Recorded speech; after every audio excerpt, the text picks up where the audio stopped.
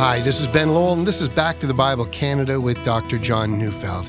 We conclude our week in the series called Passion. So turning your Bibles to John chapter 13, verses 20 to 30, as Dr. Neufeld brings us a message entitled, The Man of the Night.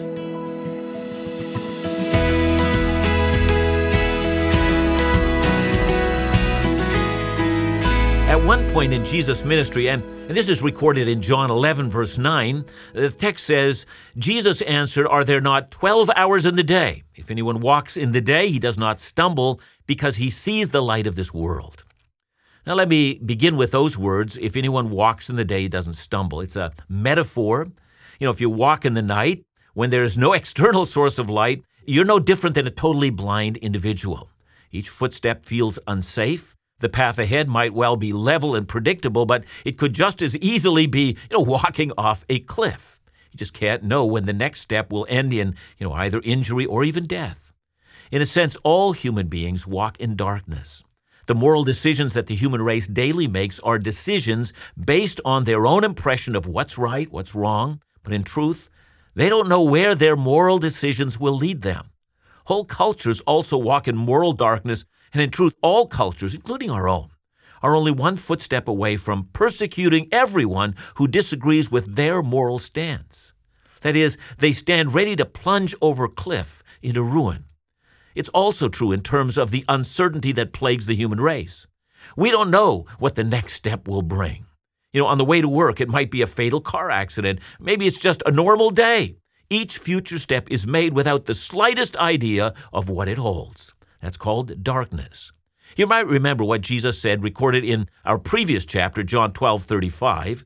So Jesus said to them, "The light is among you for a little while longer. Walk while you have the light, lest darkness overtake you. The one who walks in the darkness does not know where he's going." So when we walk in the light, we walk in faith, following the footsteps of Jesus, and we know exactly where we're going. We're being led into the Father's presence. We're being led into eternal life. We walk in such a way that all our steps are crafted by the hand of the one who determines our best possible future. Not so in darkness. Darkness will of necessity always end in injury and ruin. And we come now to a section in John where we will find the very last mention of Judas' inclusion among the 12. From now on, there will be the 11, that is until after Pentecost. So we're about to read our text, so let's review where we've been or where we've left off. John 13:19 to 20 said, "I'm telling you this now before it takes place, that when it takes place, you may believe that I am he. Truly, truly, I say to you, whoever receives the one I send receives me, and whoever receives me receives the one who sent me." Now you might recall that Jesus said that someone who is breaking bread with him right then, right there in the upper room, was going to betray him. He's telling them about it now so that when it happens, they won't be asking themselves, how did this happen? That is, they won't say, well, Jesus didn't know what was going on in the guy's mind. Perhaps he didn't know all things after all. No, Jesus wants to make sure that doesn't happen. And so in order for them never to doubt, he tells them. But then he doesn't want this incident to take their eyes off the goal. Nothing's changed. He's still sending them out to reach the world. If anyone you go to accepts my message, it's as if they're accepting me. For you very soon now will be going out in my name. So that's where we left off. But now we still have to deal with the betrayer. So let's begin and read today's text. I'll start with verse 21 of chapter 13. After saying these things, Jesus was troubled in his spirit and testified, "Truly, truly, I say to you, one of you will betray me." The disciples looked at one another, uncertain of whom he spoke. Up to this point in John's gospel, there were already 3 occasions in which Jesus had mentioned that one of them would betray him, but it had up till then been, what shall we say? It'd been less direct, not so straightforward. But now looking around the room at the 12, he says it as directly as he can, one of you 12 reclining at the table with me. Those words must have been jarring. Already they're in a state of unease because Jesus has been talking about his coming sufferings, and they simply don't make sense of that. Wasn't he the Messiah? And weren't they going to join him in ruling in his kingdom? Isn't that why he had chosen them? But now he's going to suffer, and now one will betray him. Is this the end of their dreams? So that evening is becoming most disquieting. And says John, who was there. At that very moment, Jesus was troubled in spirit. And John means to say that his inner anguish was quite visible to everyone around the table. And we have to assume that it was not just John who noticed. I think everyone around the table sensed it. And then rather than just saying that one would betray him, John says, he testified to it. So the Greek word here is martyreo. It's where we get our English word martyr. But of course, in Greek, the word doesn't mean what it means in English. Rather, it means to witness something. So here, in what should have been the safe company of the 12, Jesus is bearing witness that profound and unspeakable evil has entered into the camp. He has seen it, and he bears witness to it. And the reality of so great an evil in so holy of a place has created a deep inner anguish so great he can't hide it from his disciples. But of course, we have to think about this from the perspective of Judas. He knows at this moment that not only does Jesus know, but also that he is about to be exposed. So how will he react? How deeply sold is he to evil? How dark has he become? Is it possible even at this moment that he might come forward and repent of where he has been going? All of us know darkness is a matter of degree. You can be in a cloudless night and there's enough light to see, or you can be out on a cloudy night, it's much darker. And then again, you can be at the bottom of a mine shaft where the darkness is complete darkness. It's absolute and total. How do these words from Jesus actually affect Judas? Of course, as John relays the account to us, he begins with the reaction of the 11 and then works his way to the one among them who seems ready to be the betrayer. Let's read verse 23. One of his disciples whom Jesus loved was reclining at table at Jesus' side. This now is the first reference to the disciple whom Jesus loved. That same description will come up on 3 more occasions in the book of John. The second time happens when, Jesus entrusts the care of his mother to the disciple whom he loves, next at the empty tomb, and then last after the resurrection at the Sea of Galilee. And furthermore, if you notice, our English translation says that this disciple was reclining at table at Jesus' side, but the literal translation says he was reclining at table in Jesus' bosom, or most likely with his head on Jesus' chest. But you have to get a proper picture of how they were seated. Remember, they're not sitting on chairs, but rather they're sitting on the ground. So, Leonardo's painting of the Last Supper really is quite wrong. So as they sit on the floor, their feet are off to the side, and they would be leaning on one arm. In the case of this disciple, he would have been sitting with his back to Jesus, and then, as he spoke to Jesus, he would lean back to talk to Jesus, and his head would literally be resting on Jesus' chest. For most of us in the West, it almost sounds sexual. We're ashamed to admit it, but it sounds that way. But that's just because that's how it is in our culture. I've been to countries all over the world where it's quite common for young men to walk down the street hand in hand or even arm in arm, and it's definitely not a sign of homosexuality. See, in those cultures, homosexuality is actually frowned upon. But rather, walking hand in hand or arm in arm, it's a sign of friendship. And furthermore, even in Western culture, there was an era, there was a time gone by in which it was quite common for men to openly express profound love for each other. And again, those men would have marveled at our perversion, that we would somehow assume that those words had an underlying sexual content. Or you might think of when David confesses his love for Jonathan. He says, "Your love has been sweeter to me than that of women." He's not expressing a sexual thought at all. See, the reason we have so much difficulty with this kind of an expression is that in our culture, we have come to assume the kind of sensuality that fills our culture, we have assumed that's normal to all cultures. Actually, it's only normal to cultures that have become as perverse as ours. Now, historically, the disciple whom Jesus loved has always been identified as John. He's the author of this gospel. So why then would John address himself as the disciple whom Jesus loved? Well, probably because he was the youngest of the group, and Jesus took special interest in him and cared for him. But I say all of this to indicate that up till now, just by the posture of those sitting around the table, that the formal part of the meal, that eating of Passover, had not yet begun. Up till now, they were informally sitting with John resting his head on Jesus' breast, and in that moment, Jesus makes his shocking announcement, and everyone's stunned. They thought this was going to be a feast of love, but now, should it become a feast of betrayal?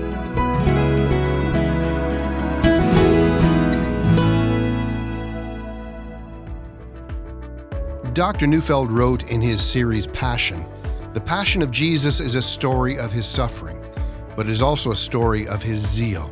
We see Jesus with a goal firmly fixed on one thing, and he'll not be detracted. In the Gospel of John, we see Jesus absolutely certain about his mission, and as we follow his steps, we witness not a tragedy, we're witnessing the passion of our Lord." You know, in unique and challenging times, we want you to know that we're here for you, but more important, we're in the hands of our Lord, who gave his all that we might be secure in his presence. May we feel the assurance of our salvation this Easter season, and may his presence fill us with an inexpressible joy and a certainty of hope that can only come from Christ. To discover all the Bible teaching resources available to you through the ministries of Back to the Bible Canada, call us at 1-800-663-2425 or visit us at backtothebible.ca.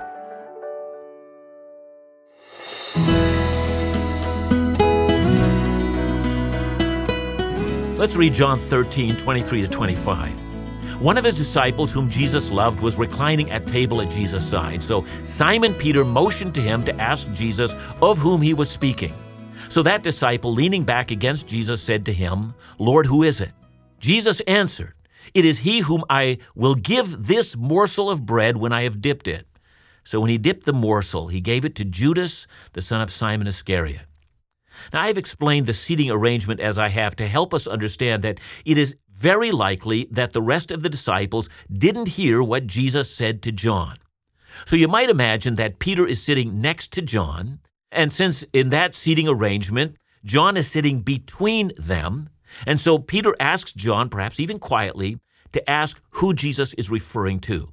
You know, I don't think it's impossible that at that moment, Peter is genuinely outraged.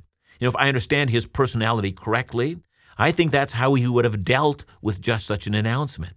Now, since Jesus dips the morsel and gives it to Judas, I have to assume that given their posture that he's not reaching across the table, but that Jesus has so arranged it that John, whom he loves, and Judas, the betrayer, are sitting one on one side of him and the other on the other side. And so at Peter's request, John leans over, his head is now fully on Jesus' breast, and he asks, "Who is it?" Now, given that Jesus speaks of taking a morsel of bread and giving it to Judas, and given that before it's over, the other disciples think that Judas has gone out to pick up some supplies, well, you have to assume that the formal Passover meal hasn't begun yet.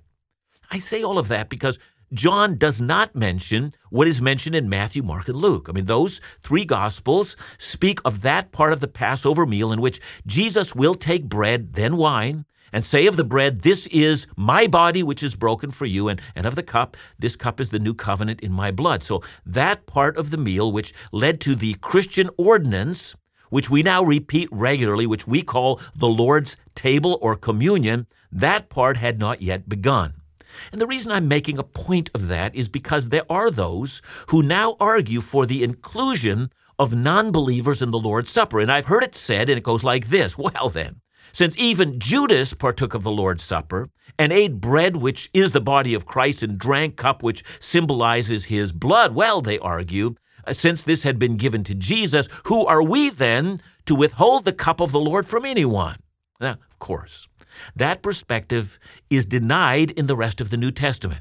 1 Corinthians, Paul deals with those who want to go to pagan temples and then also to celebrate the Lord's Supper. So in 1 Corinthians 10:21, Paul says, "You cannot drink the cup of the Lord and the cup of demons.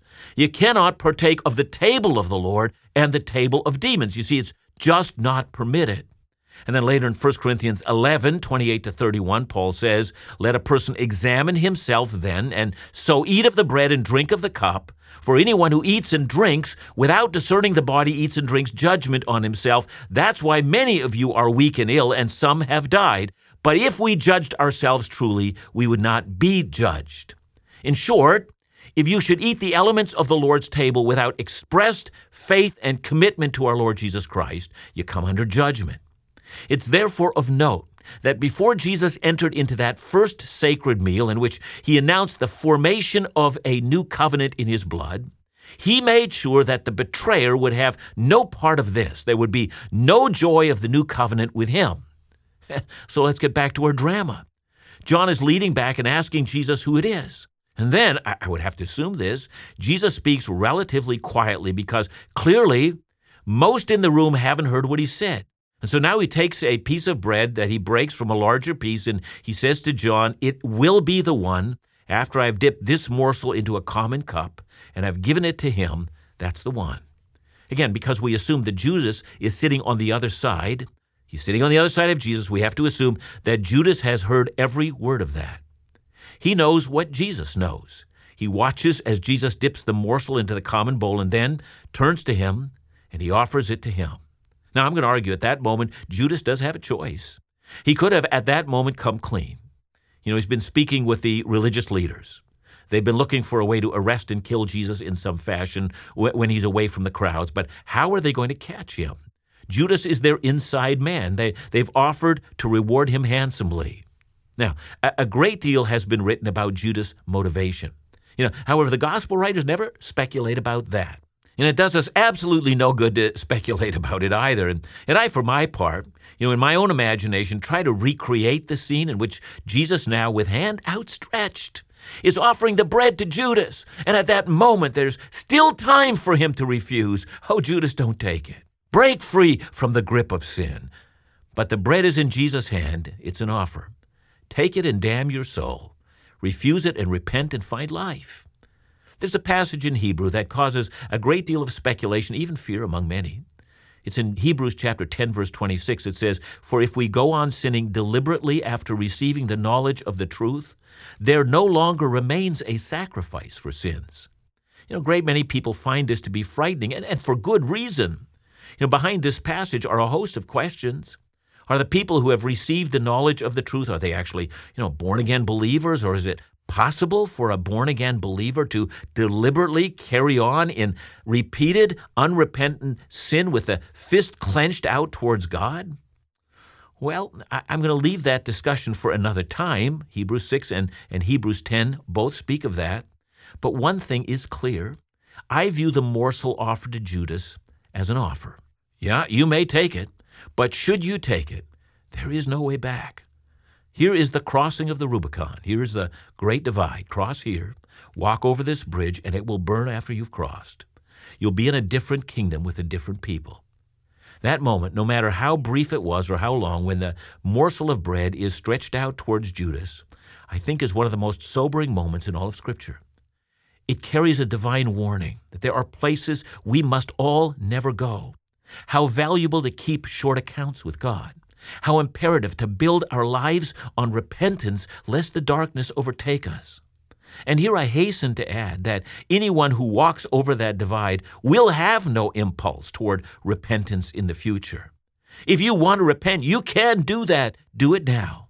And yes, it is true that Judas, in agony of despair, would eventually take his own life, but it is also true that he found no way out of his despair. He found no way back to the grace of repentance.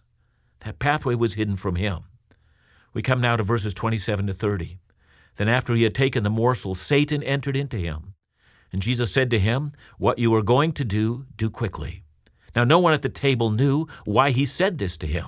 Some thought that because Judas had the money bag, Jesus was telling him, buy what you need for the feast, or that he should give something to the poor. So after receiving the morsel of bread, he immediately went out, and it was night. It's horrible to think. At the moment he receives the morsel, Judas becomes a demon-possessed man. How often he had seen Jesus cast demons out of people, and how often had he seen that wonderful freedom when it all come. And yet with hardened and horrible resolve, he turns his back on the only hope that he has. And then as he leaves the room, all except John are in confusion as to why he's left the room. Some thought that there was something to buy. Even though it was late Thursday, that is by our way of reckoning a day, There's no doubt some vendors would still have been about, and others thought that he had received instructions to give something to the poor yet there at that time. But Jesus and John knew that Judas was never coming back. And John adds one more note. It was night. How fitting. The man now inhabited by the prince of all demons goes to his rightful place. He walks out into darkness. From now on, he will not know where he's going. He does not know that the precipice lies ahead. He will shortly take his own life. The religious leaders will show him they don't care a whit, and Satan, his new Lord and Master, won't care about him either. Unlike Jesus, Satan will not love him or wash his feet, nor will he offer him a free choice. Judas walks out, and it's night. The story of Judas is one that all people need to take to heart. In our day, when we hear stories of deconversions, they are now all too commonplace. There are people who say, I've followed Jesus for some time, but I do so no more. For those of us who have tasted light for a moment, don't you ever turn away from the grace that is given you. Don't you ever take the morsel and pass over into the land of darkness. For how horrible that we should take a morsel when the riches of the kingdom of heaven is offered to us. How horrible to abandon that which is truly precious for a journey into the night, a journey into the darkness.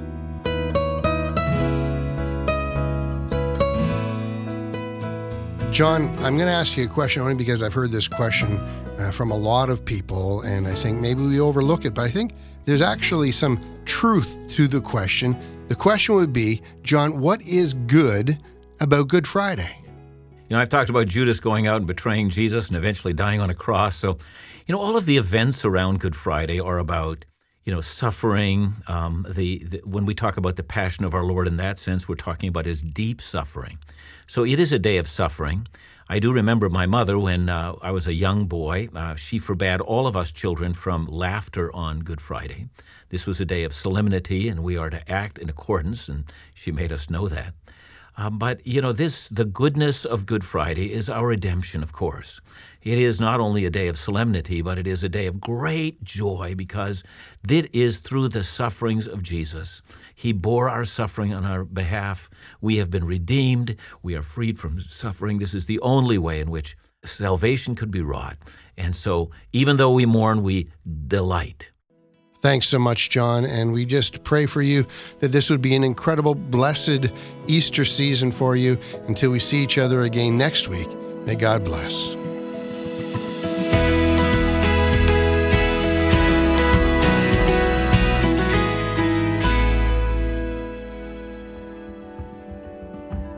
Who could have known where the world would find itself today?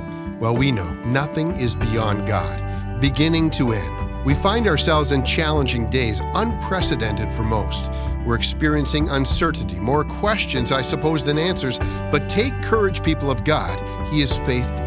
In response to our global circumstances, beginning March 22nd, Dr. Neufeld will be releasing a special video series each Sunday morning.